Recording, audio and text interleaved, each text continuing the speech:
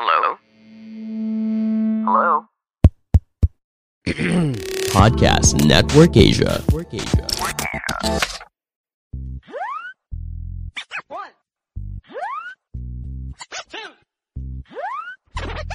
three.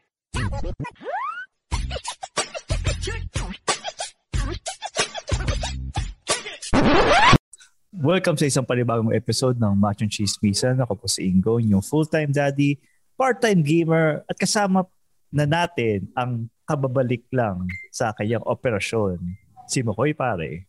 Yes, Makoy pare, your showbiz bro, yung corporate slave at ang inyong resident macho next door. At kasama po natin, pinakababangis, pinakamalakas, ang titong mahilig mag-tech review pero walang tech review, si Tito P. Tito P, your techie tito. Pero Tito P, nangako ka sa akin, di ba? Oh, yung may nararating na pagbabalik ng Tito Techie Tech Reviews by Tito P. Tama ba? Yung, di ba yung pinadala ng Tenga, limang cup. Nakakaapat na ako, isa na lang. Hindi ko alam, Peach, kung dapat magiging proud ka doon. For science, pare. For research purposes. Ito yung pinaka-best time na pag nahuli ka na, kunwari lang, Tito P. Since nakapisan ka pa naman sa bahay ng, ni Mang Joey, no? Pag nahuli ka. Well, technically, bahay ko na to dahil dilipat ka na sa pangalan ko. Mauta ka pa talaga. No. Pero kunwari lang. Smart. Ando ka, ginagamit mo yung Tenga, Tito P. Nahuli ka ng Mang Joey. Anak, anong ginagawa mo? For science. So, nagre-research ako. Nagre-research po ako. Okay. May sobra ba tayo dyan? Anyways, pakilala lang po kami. Kami nga po pala ang Machong Chismis. Sabi ni Richard, sponsored tayo.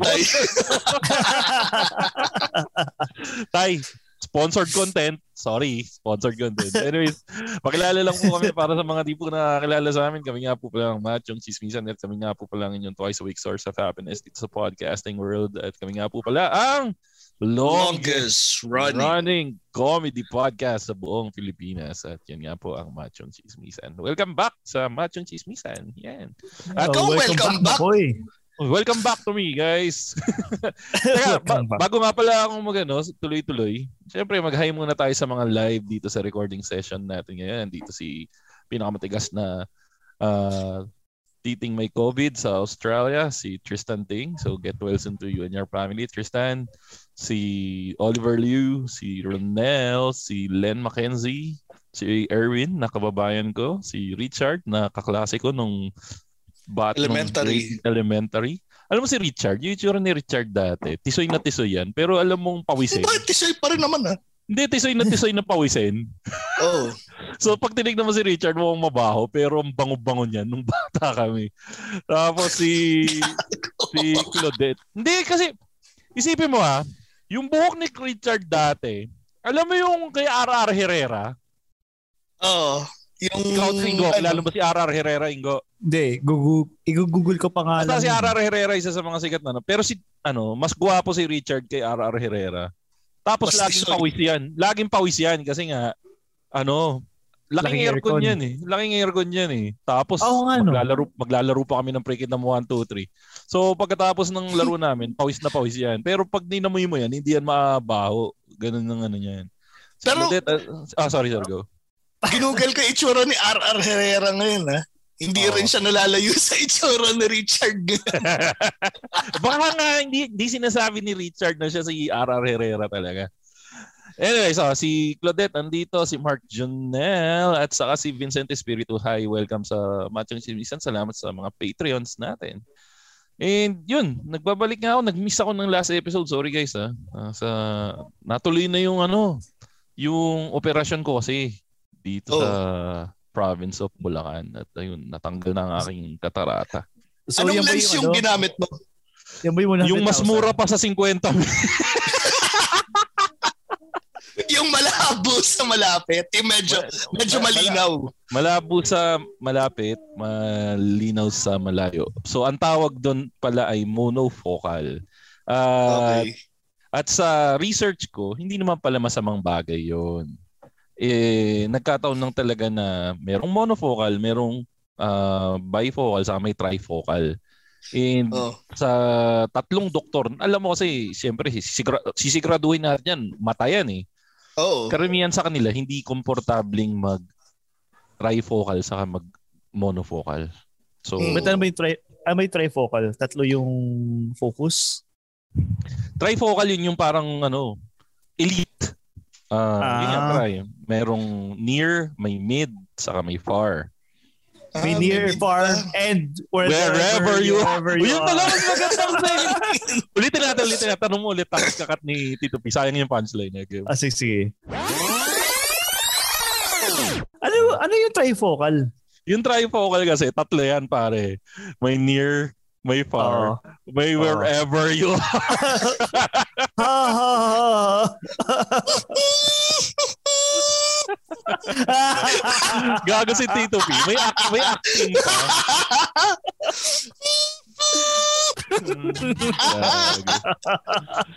Tapos, yun nga. As a father of Mac!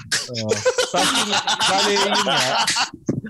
Ang sabi nga nung doktor, karamihan sa nagmomono. Saka yun yung sobrang mura. Parang around less than 20,000 all in all.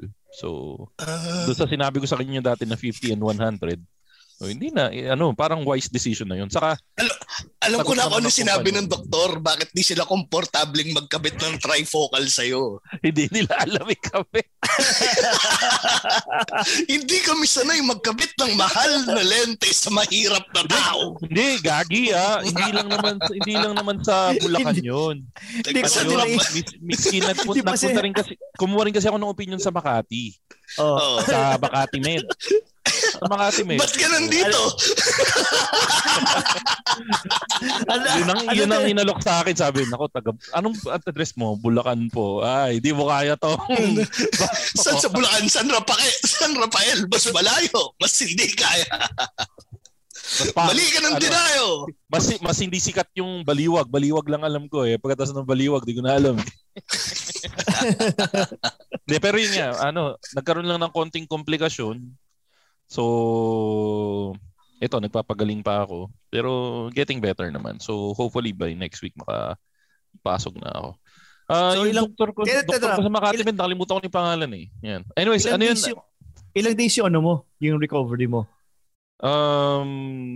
Nung tinanong ko yung doktor, sabi sa akin dati, mag-leave daw, pwede daw mag-leave ng 2 linggo.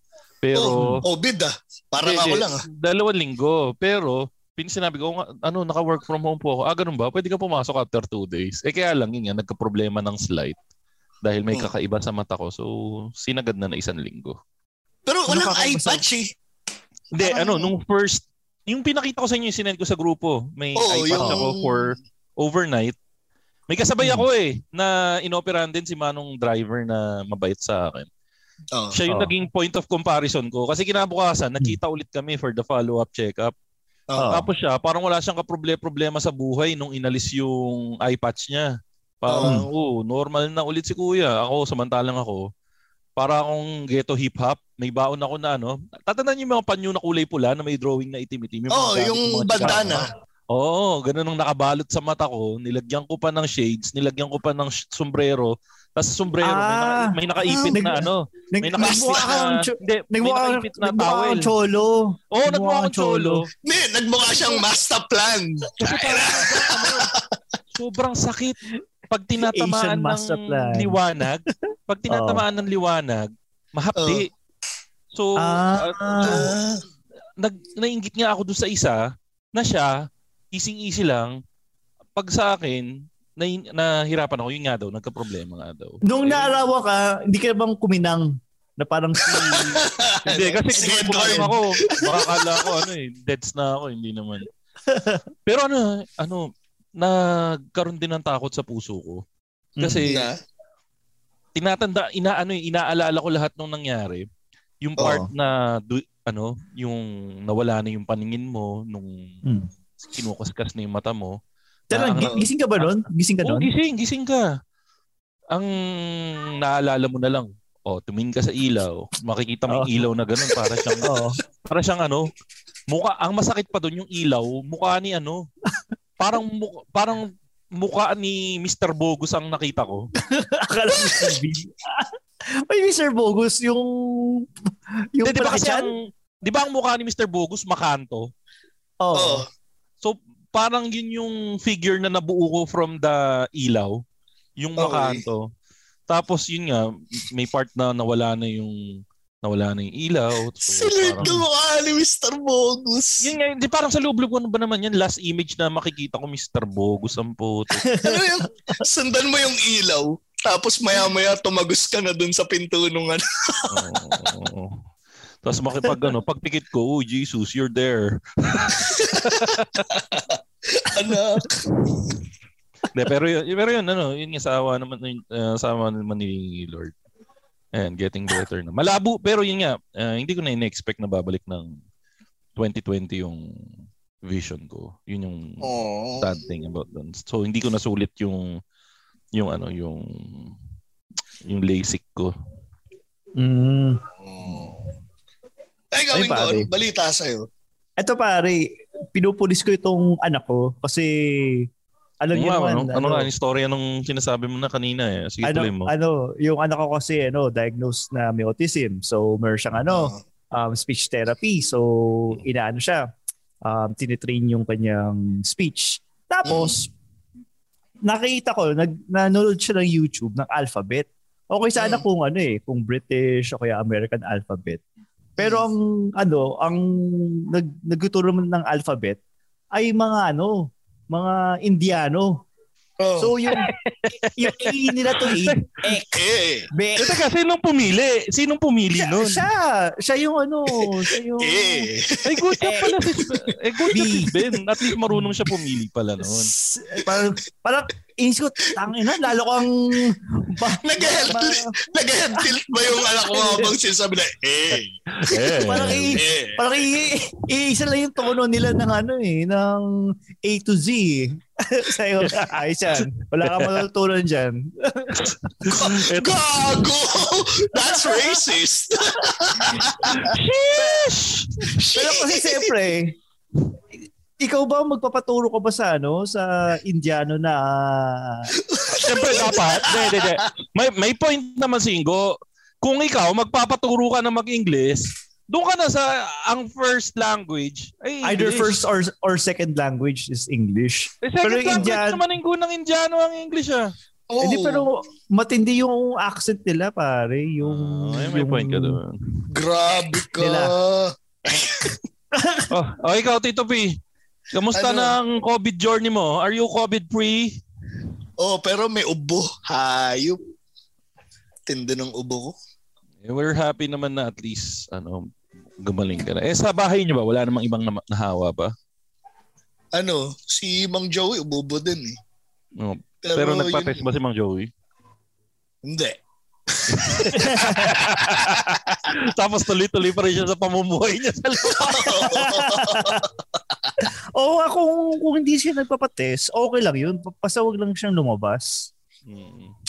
Parang kumbaga i-assume na kaagad na may COVID siya. Parang itong season na to yung normal na yung more hindi na bago yung more than isang tao yung kilala mo may COVID at the same time. Ang dami nga nakabartolina. At saka yun nga, dahil yun nga, umuubo si Mang Joey, malaki yung probability na pag na-delay yung yung pag-release nung natin, yung episode natin, ibig sabihin, nagche-chess pa siya. Hindi pa ako makapag-edit. Bilan mo kasi na chessboard si Mang Joey. Hindi. Wala siyang kalaro. Wala siyang kalaro eh. Sarili. Ikakabit ko sa internet. Nga pala si Kevin G. Nung sa Vegas, umattend siya ng CES, may pinakita siya sa akin na naka-display na chess. Yung consumer electronic show. Yung sinasabi niya puro babae, parang adult video. AVN yung sinasabi mo, CES consumer electronics. Di ba siya din nagpakita ng ng ganong convention pero puro babaeng AVN yun pero iba yung inattenda niya. Yung pinakita niya, yung chessboard na gumagalaw mag-isa. May nakalimutan pala ako ikwento sa inyo. Ano yun? Last week naghahanap ako ng booster shot. Oo. Nakakwento ko nga sa inyo, wala akong makakuha ng booster shot dito sa Bulacan. Oo. Sakto naman, nagbukas yung sa Manila. 24/7. 24/7 na 24/7 na booster shot ni Isko. Di ba nga, alam ko na, ikwento ko sa inyo na pagkatapos ng episode natin last week, diretso ako doon. Pumunta ka ng Manila ng alas 12, tapos umaga na, andun ka pa rin. Naknanto ko. Pre, dumating kami doon, 11:45. Natapos ako, 11:45. 12 hours pala, 12 hours booster. 12 oras. Pero kudos to the City of Manila kasi kung tutusin, wala naman silang pakialam sa atin na taga-ibang lugar. Wala silang pakinabang sa akin. Pero yun nga, hoping lang na mas maganda sana yung mas magandang maging sistema nila para mas mapabilis yung takbo. At ang masakit doon, pagkatapos ko noon, nag-text naman sa akin yung City ng Pasay. Na may schedule ako ng alas 2. Na pumunta daw ako sa saktong oras para walang pila. Ang advice sa akin ng tropa ko, kung magpapa-booster shot ka, kung hindi ka naman lumalabas, i-delay mo muna yung booster shot. Kasi lahat ng tao nagmamadali sa booster shot ngayon. Hindi kasi yung sa akin kasi hinog na talaga. Hinog na. Hinog na na 6 months. So sabi ko kailangan ko na kumuha talaga para mas safe tayo. Anyways. Hey, I'm Ryan Reynolds. Recently, I asked Mint Mobile's legal team if big wireless companies are allowed to raise prices due to inflation. They said yes. And then when I asked if raising prices technically violates those onerous 2-year contracts, they said, "What the are you talking about, you insane Hollywood ass?" So to recap, we're cutting the price of Mint Unlimited from $30 a month to just $15 a month. Give it a try at mintmobile.com/switch. $45 up front for 3 months plus taxes and fees. Promo rate for new customers for limited time. Unlimited more than 40 gigabytes per month. Slows full terms at mintmobile.com. Ikutin na natin ang balita ng kamunduhan. Dito tayo sa balitang ina yan, pero medyo serious edition. Hindi muna tayo kukuha ng balitang ina kay Ninong Noni. Dahil balitang ina ba to? Hindi, balitang ina na mabilisan lang. Sige. Mula sa pumilipinan ng mga pachong chismoso, narito yung lingkod, Tito P, Ingomar, at Makoy Pare. Handog ay balitang magpapasambit sa iyo ng Balitang Inang Yan. Balitang Ina Light. Balitang Ina Light. Politics edition. Okay, so voice over pa rin ba to? Tingnan namin, ikaw na mag-decide. Pero ito, mabilis lang. Sa Balitang Ina kasi, nadaanan ko sa newsfeed ko na in-interview si Inday Sara na tumatakbo bilang Vice President ng Philippines under sa ticket ni BBM, ni Bongbong Marcos, Ferdinand Marcos Jr. At nung tinanong kasi siya kung ano ang plano niya anong mga gagawin niya sa pagnanalo siya bilang Vice President, ang una niyang sinagot, papatigil niya daw yung mga beauty pageants, yung mga piyesta-piyesta sa barangay, yung mga pa-basketball, papatigil niya daw lahat yan. Bakit daw? Dahil yung pondo daw ng gobyerno nasasayang lang sa mga ganyan imbes na mas makabuluhang bagay. Pero makes sense. Hindi, makes sense. Ang tanong ko, gobyerno ba nagbabayad nun? Di ba yung termino doon? Depende. Hindi, yung mayor, yung parang pinakamayaman sa lugar nyo, yun yung tatawagan. Hasyendero. Hermano Mayor. Yun yung mga nagbibigay ng dyan nagbibigay ng pondo dyan Yun. Thank you, Tristan. Yun, yung mga Hermano Mayor. Anyways, hindi pa yun ang balitang ina natin. So, Ang balitang ina Ano natin. sagot ni Claudette? Organizers. Ay, nakabuti. Anyway, so sige, yung pinakabalitang ina, meron pa siyang idinagdag. Oo. Gusto daw niya na magkaroon ulit ng military training para sa pagtungtong mo ng 18 years old. Take note pagtungtong mo ng 18 years old, Tito Pingo, meron ka ng mandatory training. Kala ko 18 Armalites. Magkakaroon ka ng mandatory military training.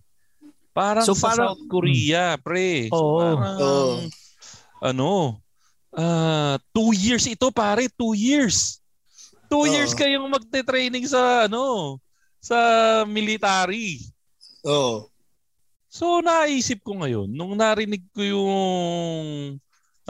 yung sinabi niya na yun, di ba kamukha ni Sarah si Kim Jong-un? Gago! Kung ganun, sa magiging BP natin, respect. At dyan nagtatapos ang baldaang magpapasabi sa'yo ng Balitang Inang Yan. Hindi, pero ganun na ba natin ka-idol na bukod sa pagiging K-pop-K-popan pati yung military training gagahin na rin natin? May impact kasi yan sa economy kasi isipin nyo kung i-implement yan, yung first batch, mawawalan ng graduates. So, madidelay yung workforce 2 batch yung mawawala. Oo, 2 years din yun. And also, yung yung sa kukuha ng pondo. So, additional burden pa yan sa pero sa dahil, National Treasury.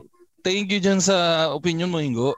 Pero dahil ayaw nating maging super lungkot ng episode na to, ibang medyo malapit dyan ang pag-uusapan natin. Ang topic natin, dahil nga jump off point natin yung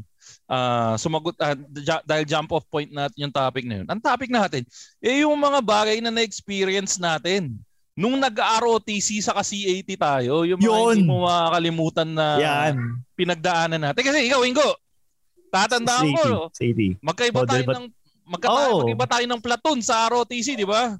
Model battalion ako eh. Ewan ko bakit ako napili. Ikaw, model battalion. Pogi! Ako, Disaster Assistance Relief Troop or DART. Kami yung mga nagrarapel-rapel doon. Akala ko sabi mo, kayo yung nagpasa ng peking medical certificate para mapunta sa... Naging MP. Hindi wala akong ganun eh. Ikaw, Tito P, nag-ROTC ka rin ba sa Nag-ROTC ka rin ba sa UST? Oo, 1 taon. Tapos doon na tinibag. Ay, inabutan ka ba ng tibag? Di ba latter years na yung natibag nung namatay si Mark, ba yun? Si Mark Wilson Chua ay aking kabatch at aking kaklase. Paano mo naging kabatch? Mas bata sa amin yun. Si Mark Wilson Chua? Oo. Kabatch ko yun. Di ba nung namatay si Mark Wilson Chua, Ingo, tapos na tayong mag-ROTC nun? Hindi ko kasi kilala si Mark Nelson Chua eh. Sino ba si Mark Nelson Chua? Siya kasi yung napatay sa hazing sa ROTC. Hindi, ito yung kwento dyan. 1981 siya pare. So mas matanda mas matanda pa nga sa akin si Mark Nelson Chua. 1981, so pwede. Chinese school siya eh. So ilang years ba bago na wala yung ROTC pagkamatay ni Mark Chua? 2000. 2000. ROTC pa tayo, Ingo eh. 2002 first quarter ng 2002. Para nangyari ganito, sa UST yung unang tinibag, tapos nagkaroon ng NSTP. Yung ROTC, pinalitan ng NSTP. Oo. Kasi nga, so ganito ang nangyari. Actually, si Mark Wilson Chua, ako personally, hindi kami close. Ang ka-close ko yung mga tropa niyang babae. Siyempre. Kasi karamihan ng mga friends niya. Mga kaklase ko kasi yung mga yung mga tropa niyang babae. Teka, kasama. Pero hindi sila kasama sa ROTC. Di ba kasi mga ROTC nung panahon natin is puro lalaki lang? Oo, mga sponsor yung mga... Hindi, pero yung mga kaibigan niyang mga babae, May sponsor. Yung ito masaya. Mga as in, tropa lang na batchmates. Lang talaga siya, karamihan talaga ng friends niya nung college talaga, majority mga babae. Si Mark Wilson Shua, yung typical Chinese student na studious at saka idealist. Ang reason kaya siya kasi naasar din ako pag yung mga aktivista ginagamit nila yung pangalan ni Mark Wilson Chua para i-push yung propaganda nila na si Mark Wilson Chua kaya niya sinumbong yung ROTC para itibag yung institution. Ang totoong gustong mangyari ni Mark Wilson Chua ay kabaliktaran. Si Mark, kaya siya nag-officer kasi siya sa ROTC. Kaya siya nag-officer kasi siya, patriotic siya na tao. Mahal niya ang ROTC. Ang reason bakit siya nag-squill sa ROTC kasi ang gusto niya matibag yung rampant Easy. na hindi yung corruption. Totoo naman kasi corrupt ang Kasi sa Mapua, corrupt din eh. Anyways, tuloy mo Tito P, sorry. Kasi ang ROTC training natin dito walang kwenta eh. Ay naman. Yun nga yung mga pagkikwentuhan natin eh. Pagkatapos mo magkwento, pupunta tayo dyan sa mga experiences natin sa ROTC. O sige, tuloy mo. Ang gustong mangyari ni Mark Wilson Chua ay magkaroon ng reform yung ROTC program sa Pilipinas na magkaroon siya ng silbi na pag after mong mag-take ng ROTC training, marunong ka magkalas ng baril, marunong ka magkabit ng baril, marunong ka magputok ng baril, yung mabubuhay ka sa gera. Yung gusto niya is ma-reform yung training program na maging valid na military training program siya. Yun pero talaga ang gusto niya mangyari. Pero kasi matagal na din yan eh. Matagal na din vino-voice out yan eh. Nalalo yung kanta ni ng Eraserheads, yung Yoko. Diba, ganda. Naka-circle around yung Yoko dun sa CMT pa noong time na yun. At hindi pa ROTC. Sayang maghapon. Di ba yun? Oo. O teka, so kwentuhan. So sabi ni Tito P, 2001 na tibag. Pero tapos yung pa pala, yun nga, alam niyo ba kung gaano ka-brutal ang pagkamatay sa kanya? Actually, dahil nga napaka-honorable niyang tao, parang in-invite siya ng mga officer ng ROTC para kausapin, quote-unquote. Tapos, meron siya dapat kasama na aktivista noon taga League of Filipino Students, pero hindi sinupot. Si Mark lang yung sumulpot dun sa yung sa pag-uusap na yon. Tapos, nawala siya ng ilang araw na yun nga, yung mga classmate namin nag-aalala. Tapos isang araw pagpasok ko sa UST, yung classmate ko paglapit sa akin, sabi nila sa akin, nakita na nila si Mark. Ang ina, natagpuan siya sa sa Jones Bridge. Pero ako daw nagkakamali. Binalot sa binalutan ng Jones Bridge. Yun yung nasa may di ba? Sa may recto ba? Basta sa may Santa Cruz? May Malacanang ata. Tama ba? Hindi ko alam. Sige, tuloy mo, sorry. Binalot siya ng tape ng carpet tapos tinapon sa ilog. Tapos yun nga, parang may traces pa na na tinorture siya bago siya pinatay. Tapos medyo mahirap nang ma-recognize yung katawan niya kasi 'di ba pag ikaw nababad ka sa tubig, magiging bloated yung mo. Magbo-bloat yung yung bangkay mo. Katawan mo, So yun. Shit pare. May binabasa ako sa article dito na nung binato siya sa Jones Bridge, buhay pa siya doon. Kasi may sludge daw na nakita doon sa lungs niya. So nakahinga pa siya. Oo. Anyways. So yun, medyo naging dark yung natin. Hindi, pero sige, punta na tayo ngayon doon sa Kasi ano ba yung mga natatandaan nyo pag sinabing ROTC? Kasi ako isa sa paborito kong natatandaan ko sa ROTC, ang pinaka nilulook forward ko dyan, pagkain. Yung SS. SS? Ano yung SS? Sandwich soft drinks. Sandwich. Hindi yun ang natatandaan ko. Ang natatandaan ko yung si Manong Lumpia. Yung lumpiang toge na 60-40. Anong 60-40? 60% toge, 40% balat. Akala ko 60% balat, 40% toge. Hindi, in fairness naman, hindi, pero madami pa rin yung 40% kasi parang anipis lang ng balat eh. Tapos pero, yung lumpiang toge na yan pare, ito yung ROTC lang siya sumasarap. Kasi sa sobrang gutom mo, lahat ng ipakain sa'yo sumasarap eh. Basta yun, yun eh, minsan mga bibili ka niyan palihim dun sa pinto. Pag tumalikod yung officer mo, tatakbo ka papunta doon sa pinto para makabili ka ng dalawa or ano. Tapos, ay ito, alam niyo ba yung chismis? Yung chismis na yung burger na binibenta sa ROTC, dinudura ng mga officer.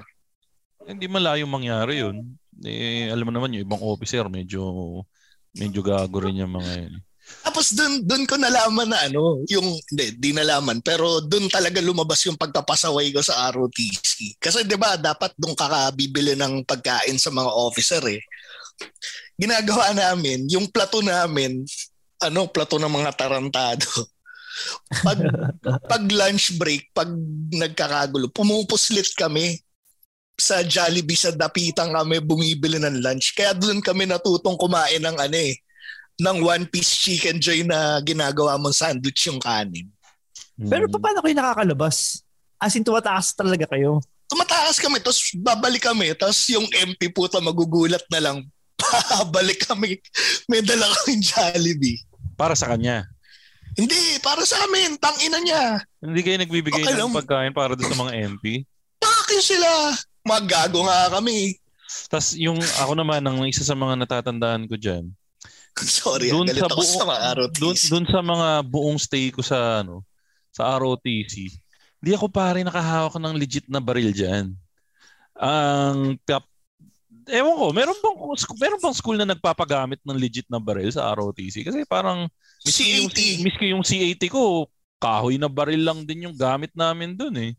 C80 naranasan kong magbaklas ng M16, magkabit ng M16. C80? Oo. Maganda. Saan bang school mo ng C80? Lourdes. Okay. So at least sa inyo, legit na baril. Kasi sa amin, sa pamantasan naming ito, magiting na MCU, puro kahoy lang kami. Hindi peking garand. Buti nga kung garand eh. Wala nga klase baril yung nabibili sa recto yun na na pwede mo ipang silab pag nagkaroon ng krisis sa gasol. Yun ang gagamitin mo, yung mga baril namin na kahoy doon. Pero in fairness working yung trigger noon, saka yung trigger lang pala gumagana. Nagala trigger na, wala namang ibabaril yun eh. Hindi, pero pwede mong kalabitin yung trigger. Ibig sabihin may trigger function. Yan. Oo nga. I mean, Garand yung model nung yung minimimik nung M1 Garand kung daw nagkakaroon. Yung parang gamit ng mga sinaunang army, gano'n. Pang World War II. Ba't kaya Garand ang gamit, no? Hindi man lang gawing AK. Rifle. Rifle. Kasi rifle. Rifle eh. Standard ang body ng rifle eh.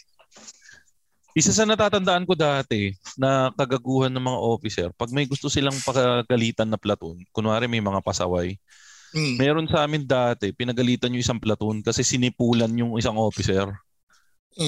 As in, lalaki yung officer, sinipulan. Winitwit yan. Ang ginawa niya, tinawag yung parang head na army. Tapos, yung army ang inutusan niya, nautusan yung buong platoon. Tapos, naglagay siya ng isang mineral water bottle. Yung ganito kalaki. Ano ba tawag dito? Yung personal size na mineral water bottle. Yung 500 ml na... 500 ml. Naglagay siya doon. Pinapuno niya ng pawis doon sa platoon. So, binigyan sila until 3 p.m. bago mag-uwian. Ay, 12 pala kasi half day lang pala yung until 12 bago mag-uwian. Yun, pinapuno ng pawis. So, yung buong platoon, kung anong ginagawa nila para pagpawisan sila, saka nila papahidan ng panyo nila or anything.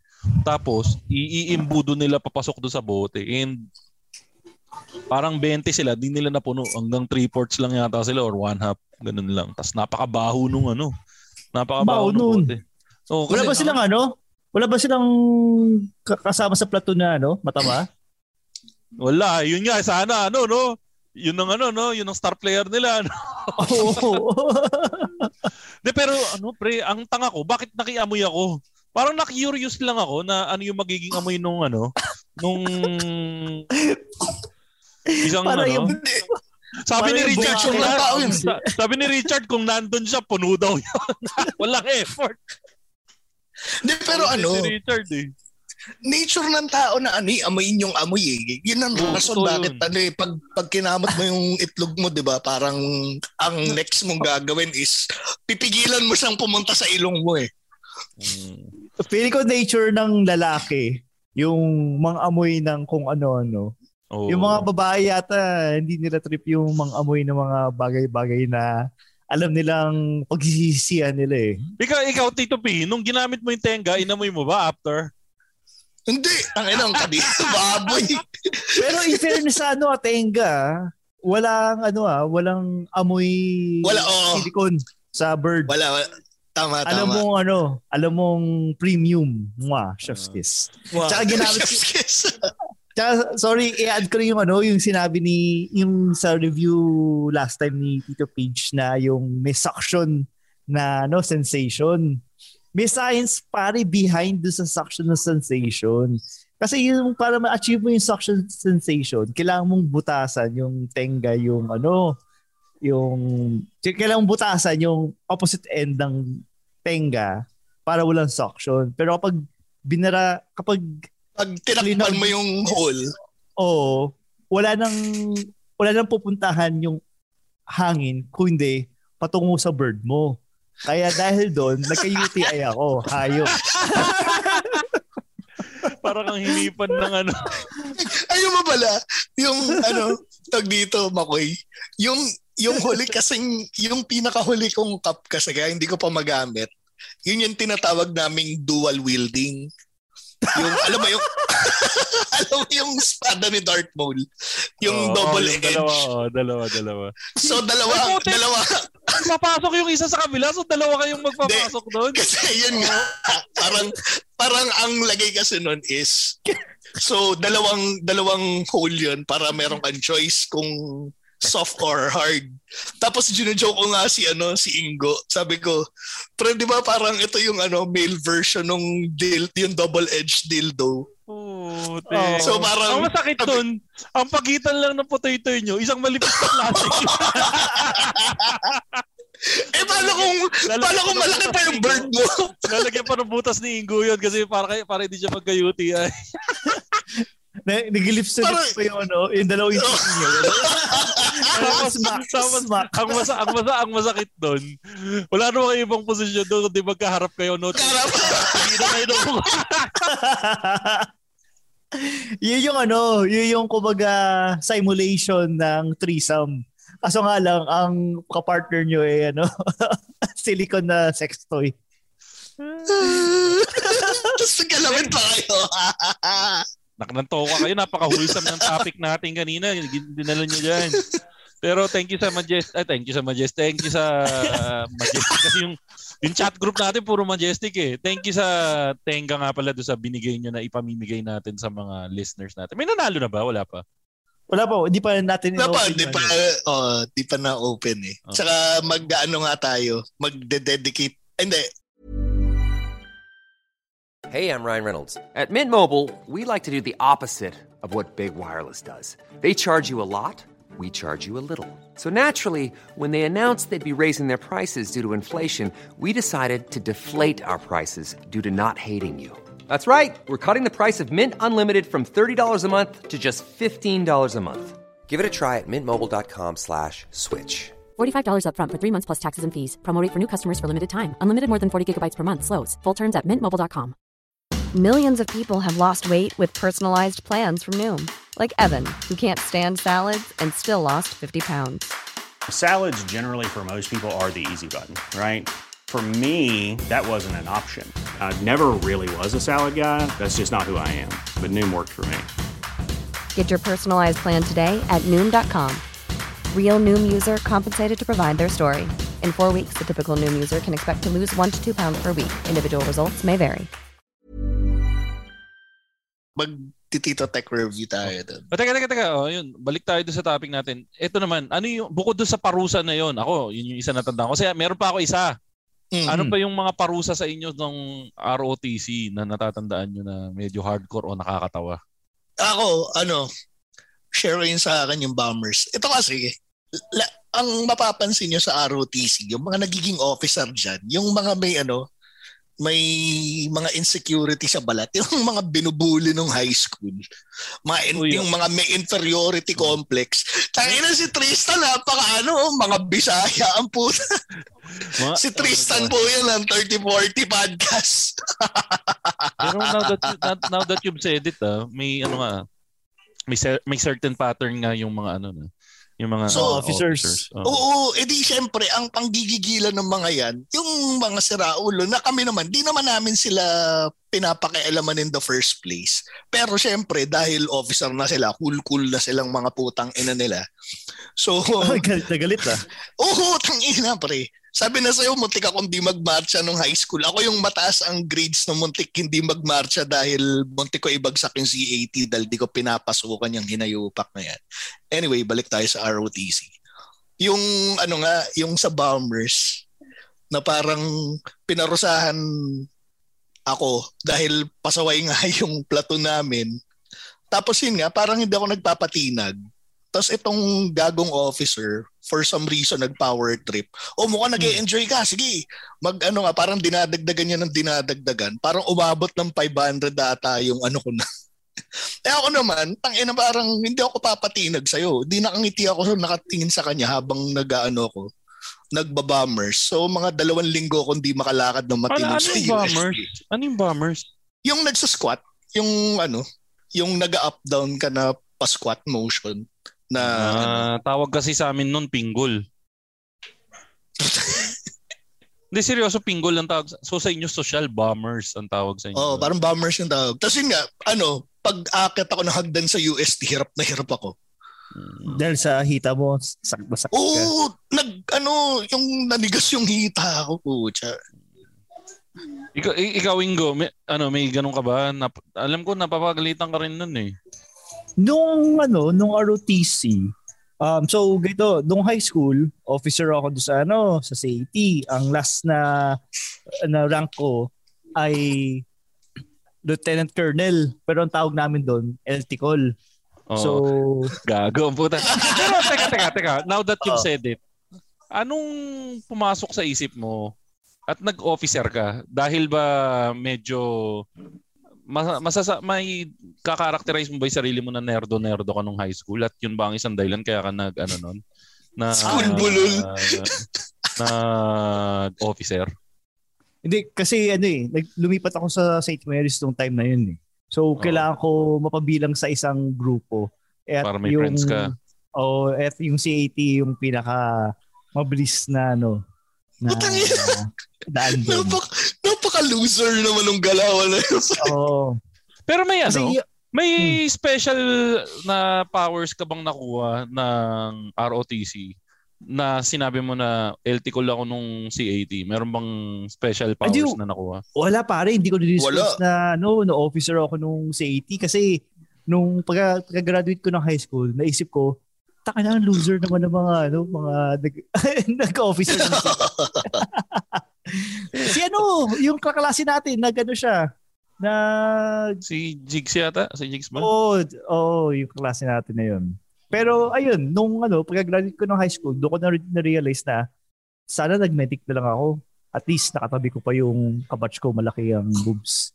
Pero ito hindi natin nilalahat-lahat ng nag-officer na na loser. Yung kasi sa akin ito yung mga personality na makikita mo na nag-o-officer. Either siya, yun nga, yung may inferiority complex na nabubuli na para makabawi, nag-officer.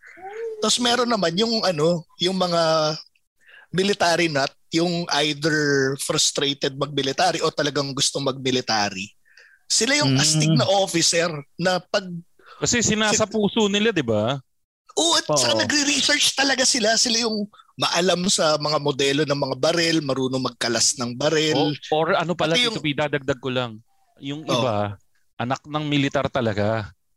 Oo.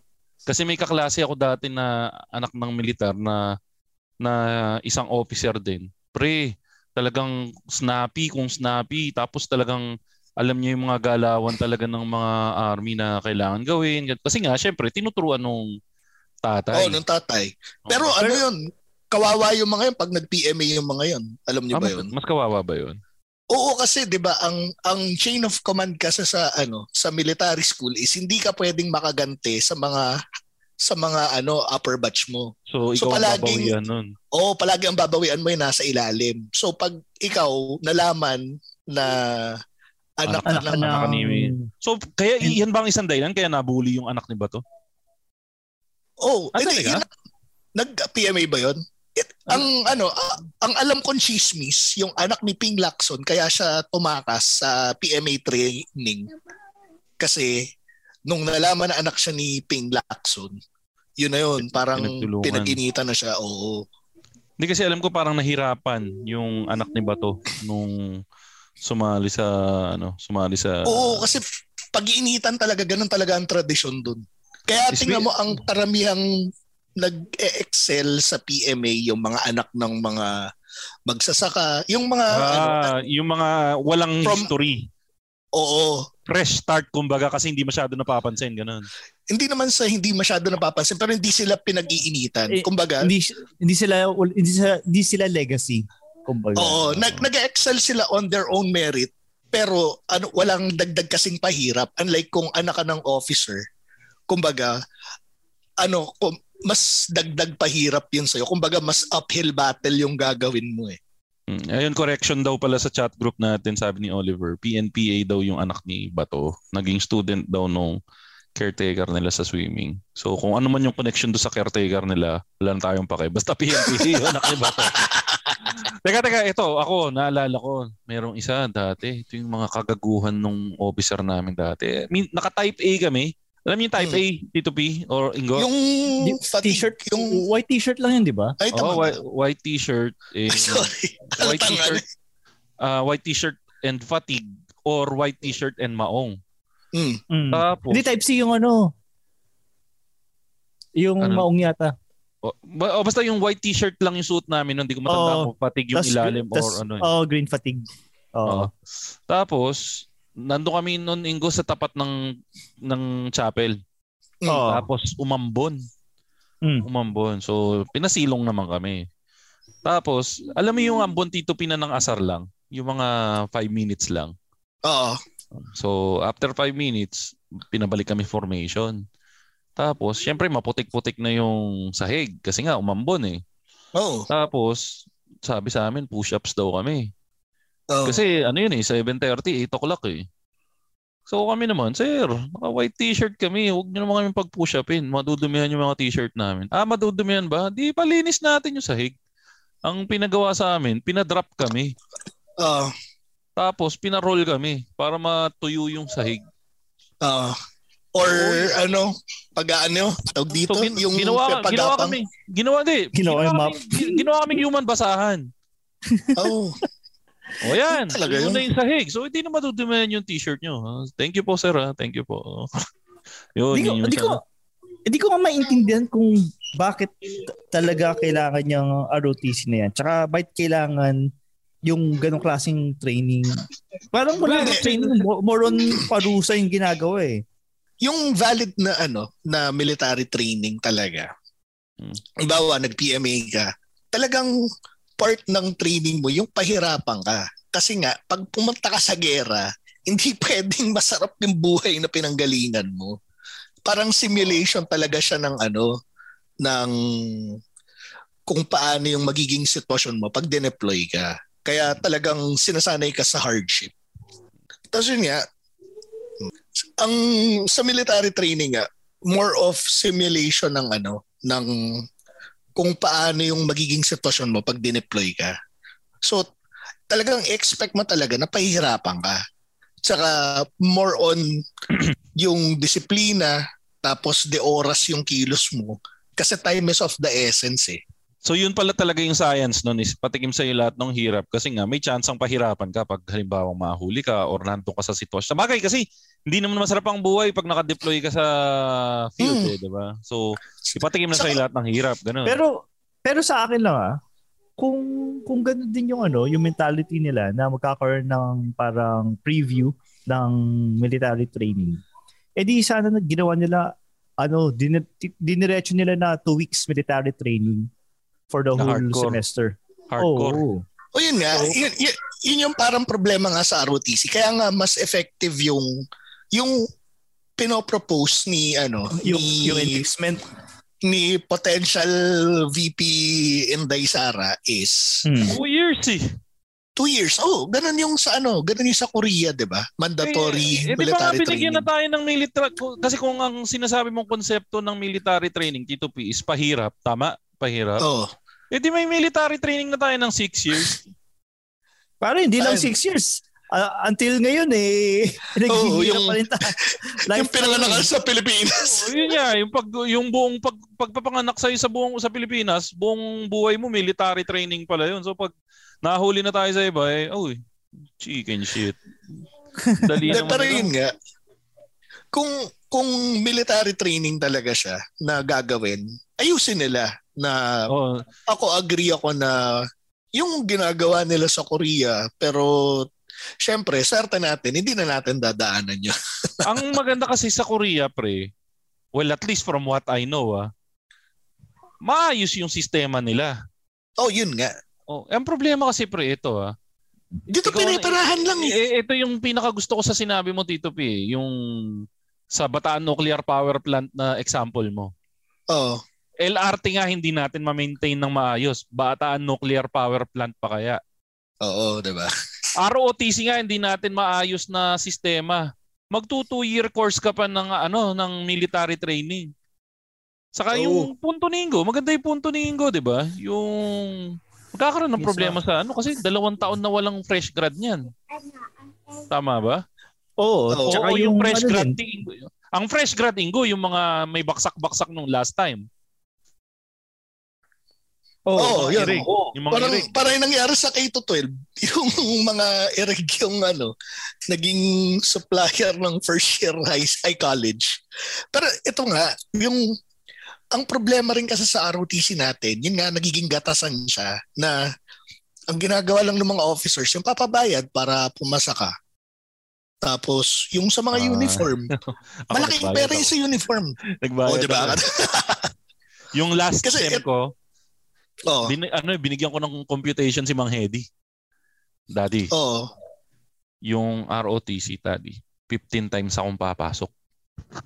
Ngayon, bawat isang pasok ko, Daddy, papabaunan mo ko ng 150 pesos. Okay, I'm listening, son. I'm listening.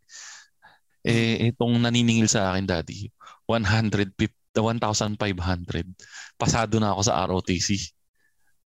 Hindi na ako papasok ng 15 days. Makakatipid ka, Daddy.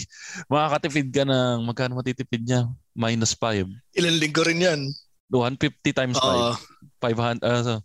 Tapos nung binigay ko na, yan ba matitipid ko? O sige, maglagay ka na, anak. Okay na yan. Tapos ang ending, since di na ako pumapasok ng linggo, meron pa siyang taga-deliver ng soft drinks. Kasi di ba may tindahan kami na soft drinks. Pabor na pabor kayo Mang Hedy yun. Panalo. May yun. So, yun yung pero at least yun. Sa bahay ako ng linggo. Tama. Ito pa kasi pala yung sobrang hardcore nung torture sa college student niyan eh. Kasi ang college student, pumapasok yan ng Monday to Saturday, di ba? Monday to Saturday. Tapos linggo, papapasukin mo pa. Kawawa talaga. Si Ingo, dati pares din kami na schedule yan. Monday to Saturday kami pumapasok niyan, tapos linggo, papasok pa. Wala nang pahinga. Di ba? Sorry, Tito, may sinasabi ka? yung life hack na natutunan ko rin sa ROTC. Kaya kung mapapansin nyo, di ba nung panahon ng pandemic, hindi ako takot mamigay ng dugo. Kasi para makaskip ng ng ROTC. Ay, pala, no. Bloodletting. Bloodletting. Ako hindi ako nag-bloodletting. Takot ako dati. Hindi, kasi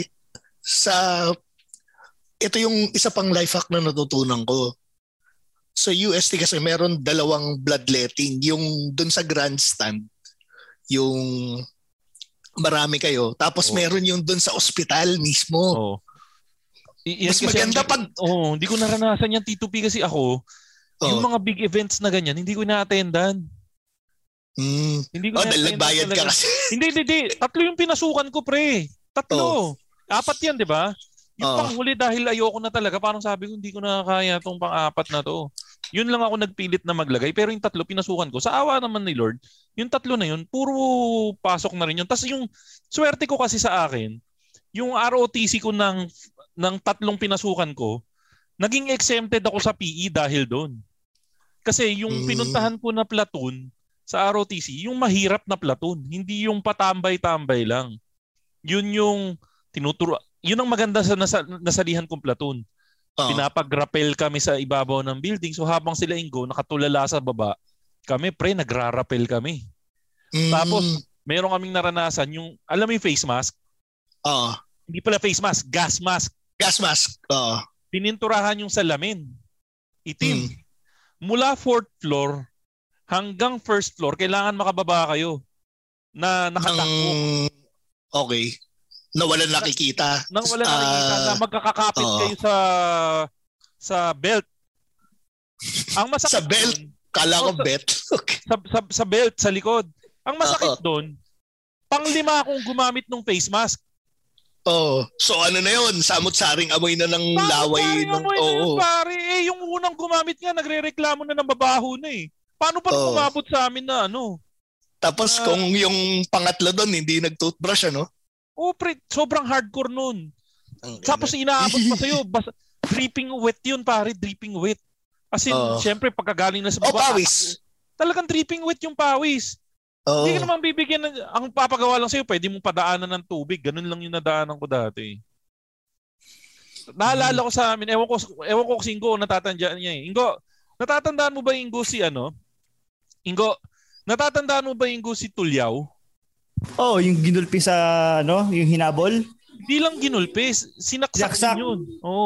Yun yung officer namin si Tupi, na ang isa sa parusa niya, papaluin ka ng batuta sa dibdib.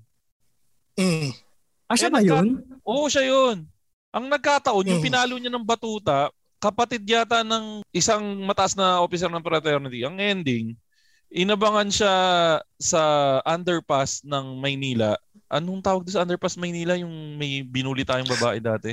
Manila Underpass. Sorry. Actually, wala siyang pangalan talaga. Lagos Nilad, di ba? Doon sa may underpass na yun, doon siya inabangan at sinaksak siya. Pero buhay naman siya. Underpass podcast. Ayun. So, meron ba kayong mga natatandaan na kupal na officer? Ikaw, Ingo, bukod kay Tulyaw. Sa inyo, Tito P, meron bang kupal na officer na natatandaan? Meron kaming ganun. Anong pangalan na itong hayop na to? Tapos na-chismis nga raw, parang may... Pamor ata pangalan ng hayop na yun eh. Basta may raw ang chismis sa kanya, parang may van na dumaan sa UST. Tapos nung na-tsempuhan siya sa dapitan. Sabihin mo naman sa akin puti yung van. Puting van, tapos sinugit sa loob ng van, tapos binugbog.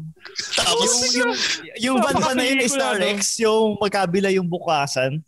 Hindi, baka bukod sa L300 na puti. Ay di, kung magkabilaan, mas hardcore rin. Magkabilaan, kukunin sa isang pinto, sa kabila ibabato. Ganun ba yun? Pero yun nga yun eh. Ako naman, Chong, wala akong matanda na kupal na officer sa either CAT o ROTC. Kasi sa CAT namin, isa din dahilan kung bakit ako nag-CAT. Kasi magaganda yung mga officers. Talagang Si Maximo ba nandun? Hindi, wala. Medic si Maximo. Pero wait, may chismis sa ROTC. Di ba yung mga sponsor? Oo, magaganda yung sponsor. Di ba magaganda yung mga sponsor? Mga ano rin yan parang... Teka. Tanga ko yun. Ano yung sponsor? Ito yung mga babae na kumbaga siya yung Muse ng bawat Muse officer. Oo. Saan tapos mga scholar yun. Mga estudyante rin. Mga scholar ba mga yun? Mga scholar yung mga sponsor, alam ko Kasi may, kapag naging sponsor ka, gagawin kang scholar. Yun ba yun? O hindi? Oo, pag naging sponsor ka. Kaya pala sila nag-sponsor. Kasi yung ayun, walang PE sabi ni Richard. Walang PE. Kasi yung kabatch ng ate ko sa Mapua, dito kasi natutulog yun sponsor. Tapos yun, naalala ko pa yun. Kuyari, dito siya matutulog. Tatawagan ko yung katropa ko. Sabi ko, Sarge, andito si punta ka na. Habang natutulog pa, ikaw mag-short yun, naka-perfect shorts. Ayun. Sabi namin, Ate Binky, sabi ko,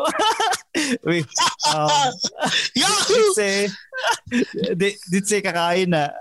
Almusal na kayo. Ingo, dyan ba na-develop yung yung ate complex mo? Dahil doon ba? Na-develop yung ate complex ko nung kailan ba?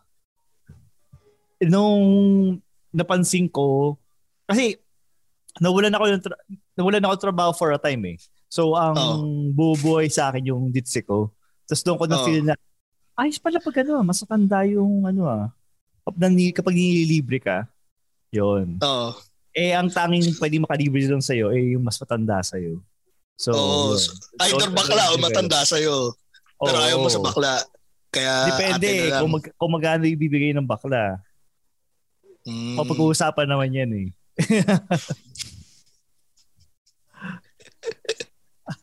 Nako. Teka, ano pang mga hindi nyo makalimutang experiences nyo sa ROTC or CAT? Yung mga nandito rin sa Patreon group kung gusto nyo makisali sa mga conversation, bigay lang kayo ng mga... Binagsak ako ng mga putang inang yun. Ay sa awa naman ni Lord, di ako binaksak sa ROTC. Binaksak ka? Oo. Pinatay na nila yung batchmate namin. Binagsak pa ako ng mga gago. Paano yun? Inulit mo? NSTP. So nag-extend ka, yun yung naging NSTP. Teka, ikaw, di ba parang natatandaan ko nung ROTC tayo, ikaw yung nakabiray, di ba? Model battalion nga. Tsaka naabot ako ginagawa ng model battalion? Parang ideally, kami yung mga kasi yung sa marcha. Uniform nyo is yung di ba? Kami, parang army yung uniform namin. Kayo yung parang medyo crossbreed ng army saka boy scout yung suot nyo, di ba? Ideally, yung model platoon, sila yung... Pang-competition. Pang-competition. Kami sa mga marcha. Nag-train pa nga kami sa may bandang Cubao Lahat ng mga model platoon ng Mapua andun Pero... ayun, walang silbi. Parang gumastos lang kami sa sa uniform. Yun ata yung rason bakit sa CAT natuto kaming magbaklas ng M16. Model platoon nga pala kami. As in live na M16. Oo. Tapos yung pala, hindi naman tayo pinahawak ng baril doon, Ingo, di ba? Hindi. Kasi wala silang tiwala sa atin Kaya hindi tayo pa Ako gusto lang akong ihabol. Sorry. Sige. Yung sa mga sponsor, alam niyo ba yung chinichismis sa mga sponsor? Ano? Escort na parang hindi yung chinichicks nga rin ng mga officer na parang may nagkwento sa akin na before na parang sa 'di ba yung sa ROTC room, merong room talaga doon na may kama. Talaga? Oo. Doon nila binabanatan? Oo, doon nila binabanatan. Ewan ko, yung again, chismis lang to. Naalala ko tuloy yung nagbebenta ng barbecue sa atin, Makoy. Sa Mapua, yung Chinese. Ganda nun. Anyway. Ano? Sa Mapua, sa kantinang Mapua, Mapua Mina, may nagbebenta ng ano. Kaya ko naalala yun kasi katapat nun is yung head HQ ng ROTC. So doon sa kantinang Mapua, may nagbebenta ng barbecue, Chinese na babae. Ganda. Estudyante yan? Estudyante pare. Pero dahil Chinese siya, kaya niyang umupa ng pwesto sa Mapua. At yun. Minsan siya tumatao, minsan may tao talaga siya. Ginudge mo dahil porket Chinese siya, sinabi mo na namumuhunan na siya? Oo! Ako makakita lang ako na nagbebenta sa milk tea na mukhang Chinese eh. Ikaw pa may-ari. Oo! May isang beses, dun sa malapit sa Avenue, Serenity yata yung milk tea doon eh. Lagi kami doon ng girlfriend ko noong time na yun. Bumibili ng milk tea. Tapos, sabi ko sa kasama ko, doon sa girlfriend ko na, siguro siya yung may-ari, no? Tanungin ko kaya. Tapos nung may lakas na akong loob na tanungin, biglang nawala siya, visit, naamoy siguro na racist ka. May masama ka intention. No. Hey, alam niyo ba yung mga chismis na pag alimbawa yung isang brand ng notebook, tapos may kinuha siyang model na mukhang Chinese, pero yung plain looking Chinese, yung pag another phrase in the crowd. Ano yung punya? Kasi sabihin ng plain looking Chinese walang itlog. Example, 'di ba, usually pag sa print ad, ang kukunin mong mga print model, yung mga magaganda, mga pogi. Hindi yung takina ni Tristan, walang tuldok. Sabi ni Penny, ano yung plain looking Chinese? Walang pula sa noo. Ano yan, Indiano? Si Raul ka, Penny. So, 'di ba may mga commercial na makikita nyo, yung nakasalang na model doon, hindi model material. Yung tipong makikita mo lang sa pag pumasok ka sa classroom, kaklase mo, gano'n. Yung mga tipong pag pumunta ka ng Binondo, yun sila yung makikita. Yung normal na makikita mong Tapos yun nga yung chismis na siguro anak nung may-ari ito, kundi apo nung may-ari ito. Pero gusto ko yun, no? Yung mga yung mga Chinese na namumuhunan habang bata pa. Oo. Hindi worth titigan. Ha? Titigan na Chinese. Gets. Yung sinasabi niya, yung commercial model, yung pag plain looking Chinese. Pag plain looking Chinese daw, hindi daw worth it na titigan. Sira ulit itong si Oliver. Kahit naman hindi Chinese yun, kahit anong nationality, pag plain looking ka, kumbaga sabi nga ni James Caraan, yung kagwapuhang sakto lang. Walang nakakapansin sa sakto lang. Ang napapansin either yung maganda or yung pangit. Yung pangit.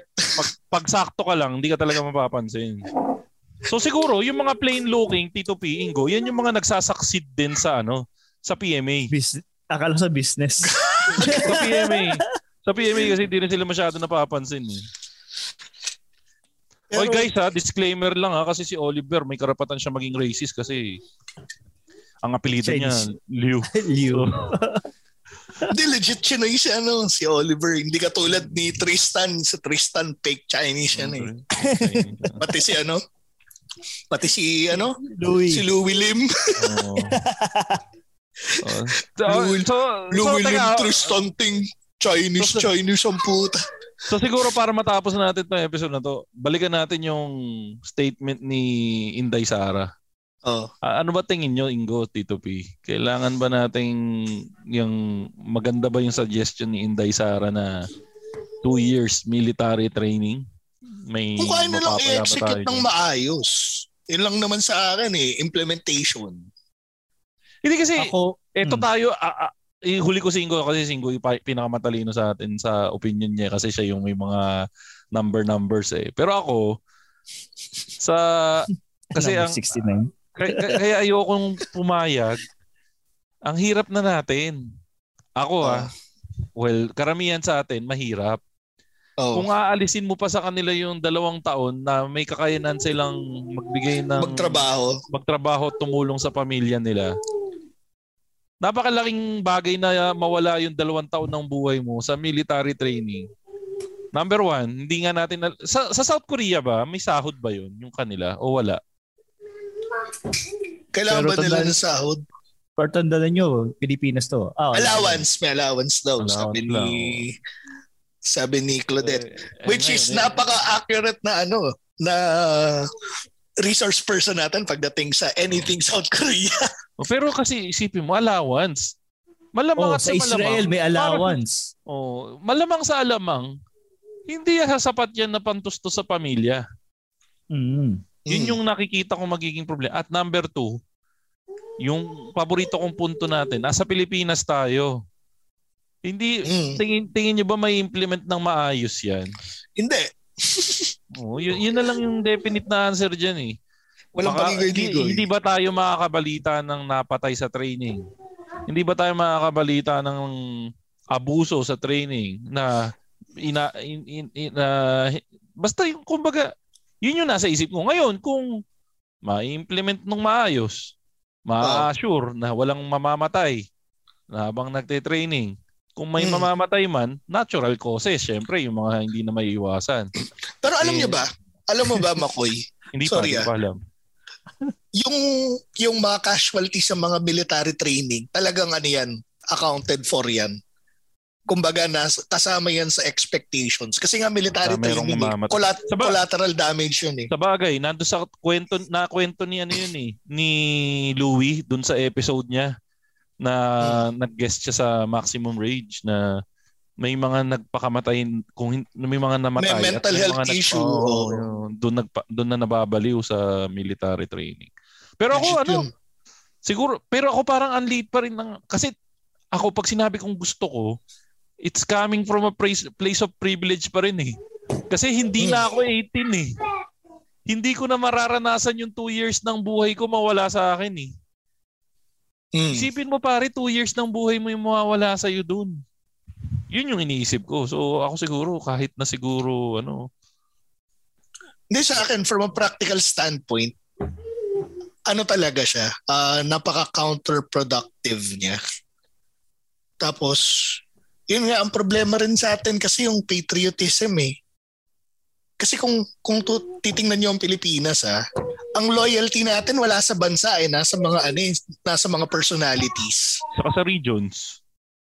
Kaya kung sa family yun. Di ba yung kasabihan nga, bago ka maging Pilipino, Bulakenyo ka muna. Bago ka maging Pilipino, Noranyan ka muna. Bago ka maging Pilipino, Caloocan, ano ba tawag sa taga-Caloocan? Snatcher? Caloocanis. Hindi. Ang kalo daw, sabi ni Richard. So, ang ibig ko sabihin, tayong mga Pilipino, pag tinanong mo kung ano ka, ang una mong sagot, Nora pa rin, mga ulul! Nora pa rin, mga ulul. Bago nagiging Pilipino, yun yung naisip ko. Anyways, so ako siguro no ako dyan. Kasi nga, for the mere fact na 2 years ng buhay ng tao mawawala sa isang bagay na tingin ko hindi naman mapapakinabangan. Ikaw, Ingo, yung final call. So, ikaw, Ingo, ano ka? No? Tito P, ikaw, no o yes? No. Ikaw, Ingo. Ako, no. No for now. Kung ako sa kanila, i-reallocate na lang kung magkano man yung budget na i-allot nila dyan. Ilagay nila sa education.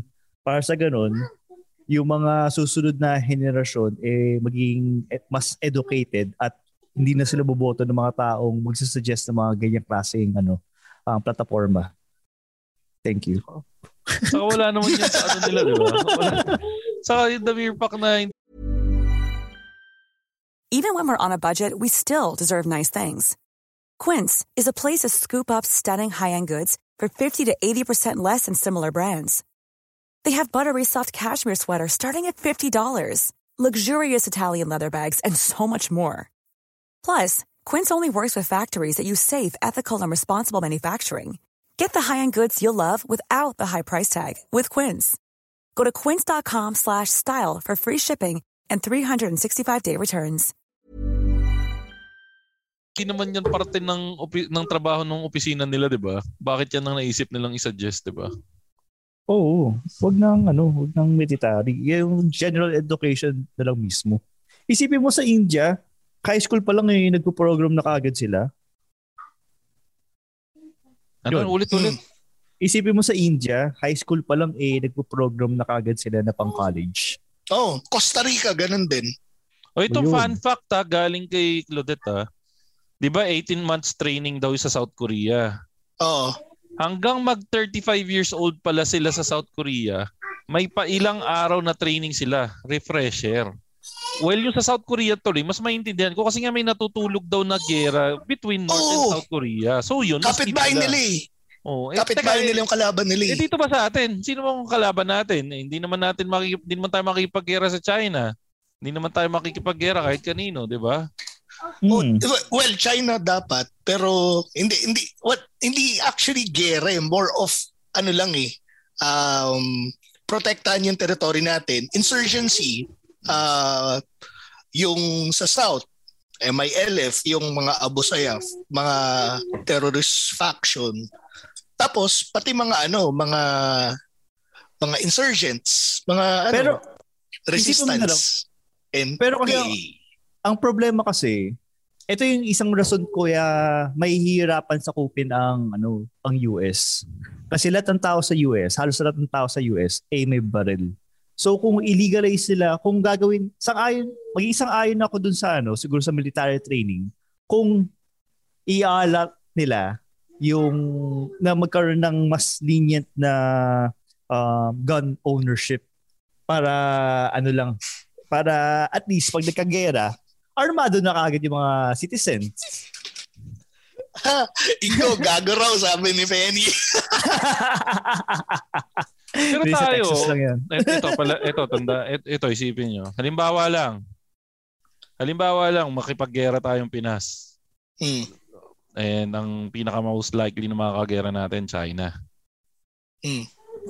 Palagay na natin, sige, 10 years ago, ni-start na tong program na to. So meron na tayong 10 batches na military training, 'di ba? Meron tayong 5 batches, T2P. Mga 5. enlisted reserve. Anong gagamitin nila? Meron ba tayong sapat? Ibig sabihin, kung i-activate sila, may gagamitin ba silang barel? Yan yung sasabi ko na dapat maging lenient na doon sa gun ownership para kumbaga igagayin nila, lubos-lubosin na nila. Alam niyo ba kung sinong pinaka-epektibong gamitin natin na magprotekta ng teritoryo ng Pilipinas? Sino? Alam ko na to. Tuloy mo. Yung mga squatter. Akala ko si Robin. Hindi. Alam mo yung mga squatter dito sa Betrinoma. Dali natin yan sa mga Scarborough. Wala na sila doon. Hindi. Sa may Vertis. Meron pa. Sa may Vertis. Pero natatandaan ko pre nung pinapalayas sila doon. Nambabato ng tayo yung mga yun. Sobrang thankful ko pare nung araw na pinapaalis sila doon. Nag-rally sila sa EDSA. Inarangan nila yon.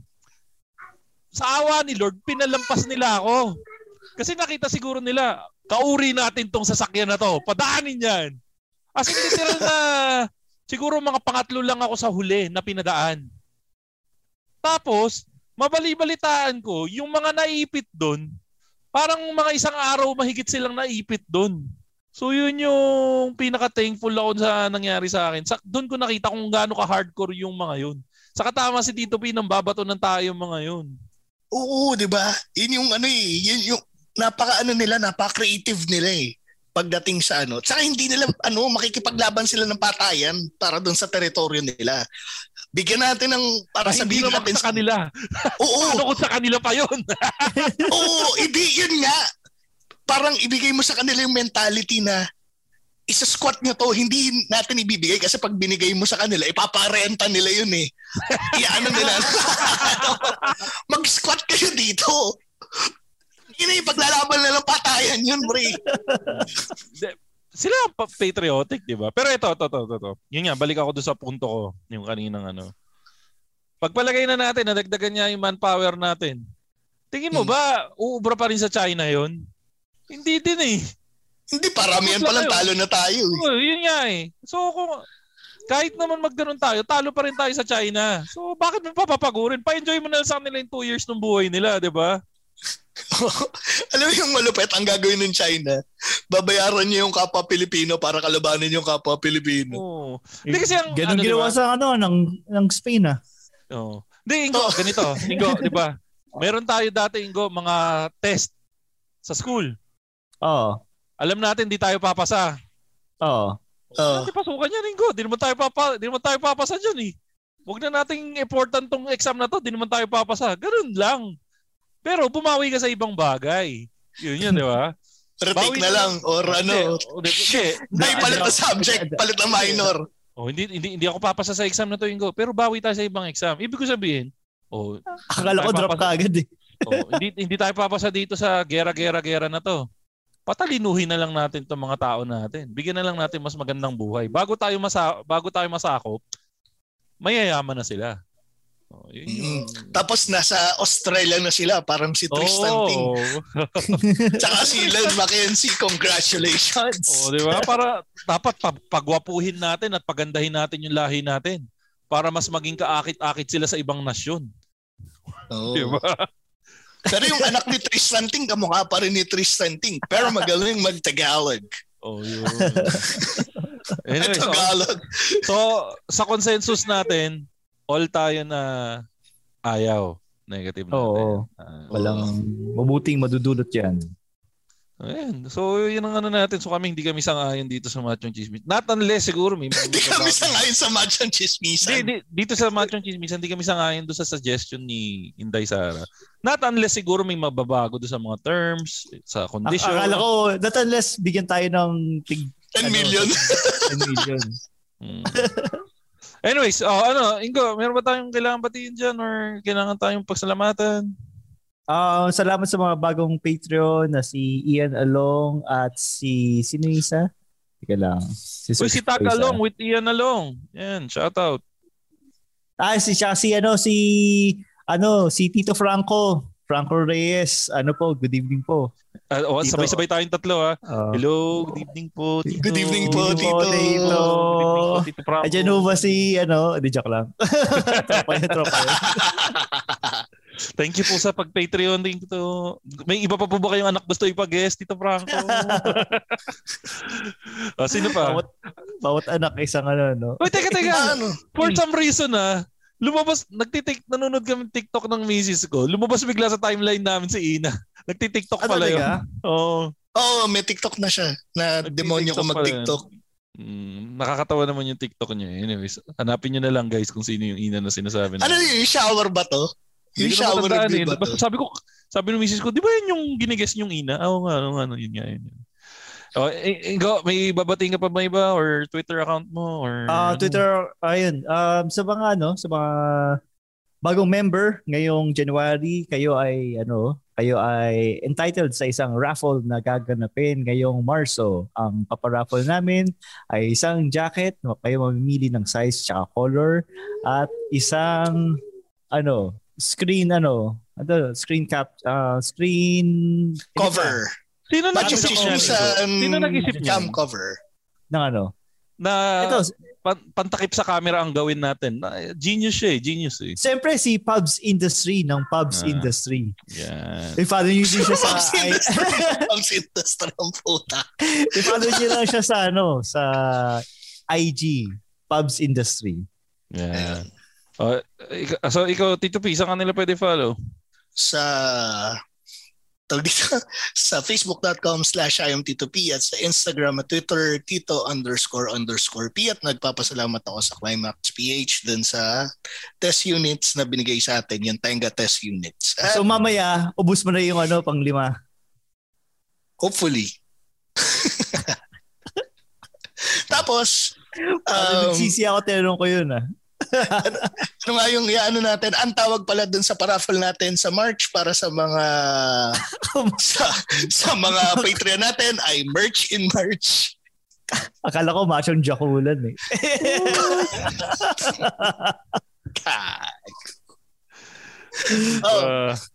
O, teka. Ito nga pala, dahil gusto nga palang dahil nandito na rin madaming nanonood sa atin ng live, gusto ko na magkaroon ng machong induction. Lahat kayo ngayon ay member na ng Macho C. So, itaas ang inyong Macho C? Ay, wala ka talaga sa yan ang uso ngayon. May fraternity na tayo. Ang tawag sa fraternity natin, Macho C. Fly high, macho. Mga kamacho. Yung parang paro-paro G. So, kalaban natin yung paro-paro G. Tayo ang Macho C.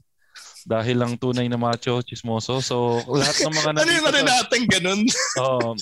Yan. Ganyan. So, para sa lahat ng mga magkakaroon tayo. Pero hindi tayo isang fraternity. Tayo isang flap your macho wings. Tayo isang relihiyon para hindi tayo gumana sa kanila. So, sa lahat ng nakikinig ngayon ng Macho C. Religion ang puto. Guys, konting seryoso. Para sa lahat ng magkakaroon, ito na. Kung wala kayo dito sa live, nakikinig lang kayo ngayon, ipikit nyo lang inyong mata. Lalo na, kahit nagda-drive kayo, ipikit nyo lang inyong mga mata. Ay, hindi. Pag nagda-drive kayo, idilat nyo lang yung mata nyo. Mabangga kayo. at yung kaliwang kamay ninyo ay itaas ninyo. Ayan. So, itong mga nasa Patreon din, itaas nyo yung kaliwang kamay nyo. At yung kanang kamay, ikapit nyo sa computer o sa gadget ninyo para mas malakas ang sapi. At tayo ngayon ay manunumpa na sa ating relihiyon na Macho C. Ako. Sabihin ang inyong pangalan. Yung pangalan. Guys, wag tayong tanga. Sabihin natin yung pangalan natin. Sabihin natin yung pangalan natin.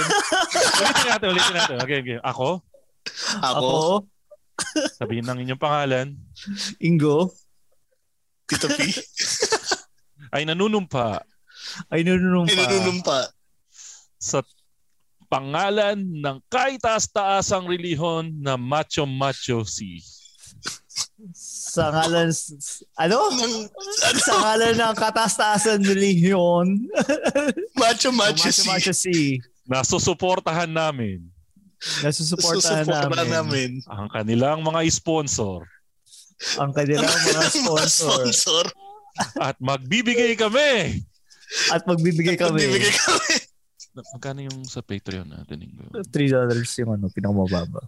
$3 na pinakamababa. Kapresyo ng milk tea. At hindi ako gagaya. Sa ibang grupo. Na isang buwan lang nagpe-Patreon.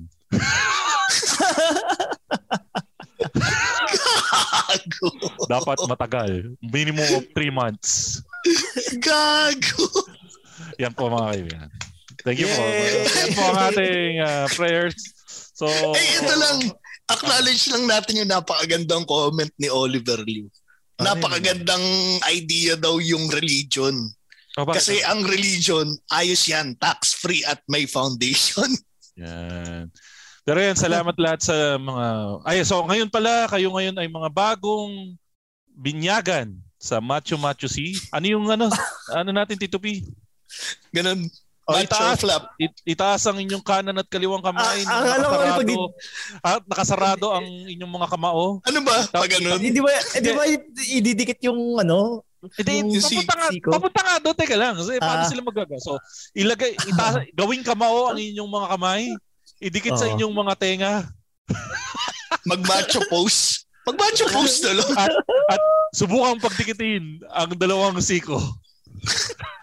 At paglayo. Tara mo. Parang tanga. Congratulations mga kaibigan. Mukha na kayo tanga. At yan po mga kaibigan ng ating latest episode ng Machong Chismisan. Welcome po sa Macho C community. At kami nga po pala ang Machong Chismisan. Ako nga po pala si Makoy Pare, your Showbiz Bro. Follow me on Twitter at Showbiz Bro, Instagram at Showbiz Bro. At follow niyo po ang Machong Chismisan sa Twitter, Machong Chismisan, Instagram, Machong Chismisan, Facebook, Machong Chismisan, at sa TikTok, kung saan mag-upload si Tito P pag wala na siya masyadong ginagawa. Machong Chismisan. At yan po ang ating latest episode ng Machong Chismisan, Ingo. Ako po si Ingo. Work hard, game harder. At Tito P. Ako si Tito P, nagsasabing honesty is the best. At ako nga po pala si Makoy Pare, your showbiz bro, na lagi nagsasabi, lagi nyo tatandaan, ang tunay na macho, Chismoso. Have a great day, everyone.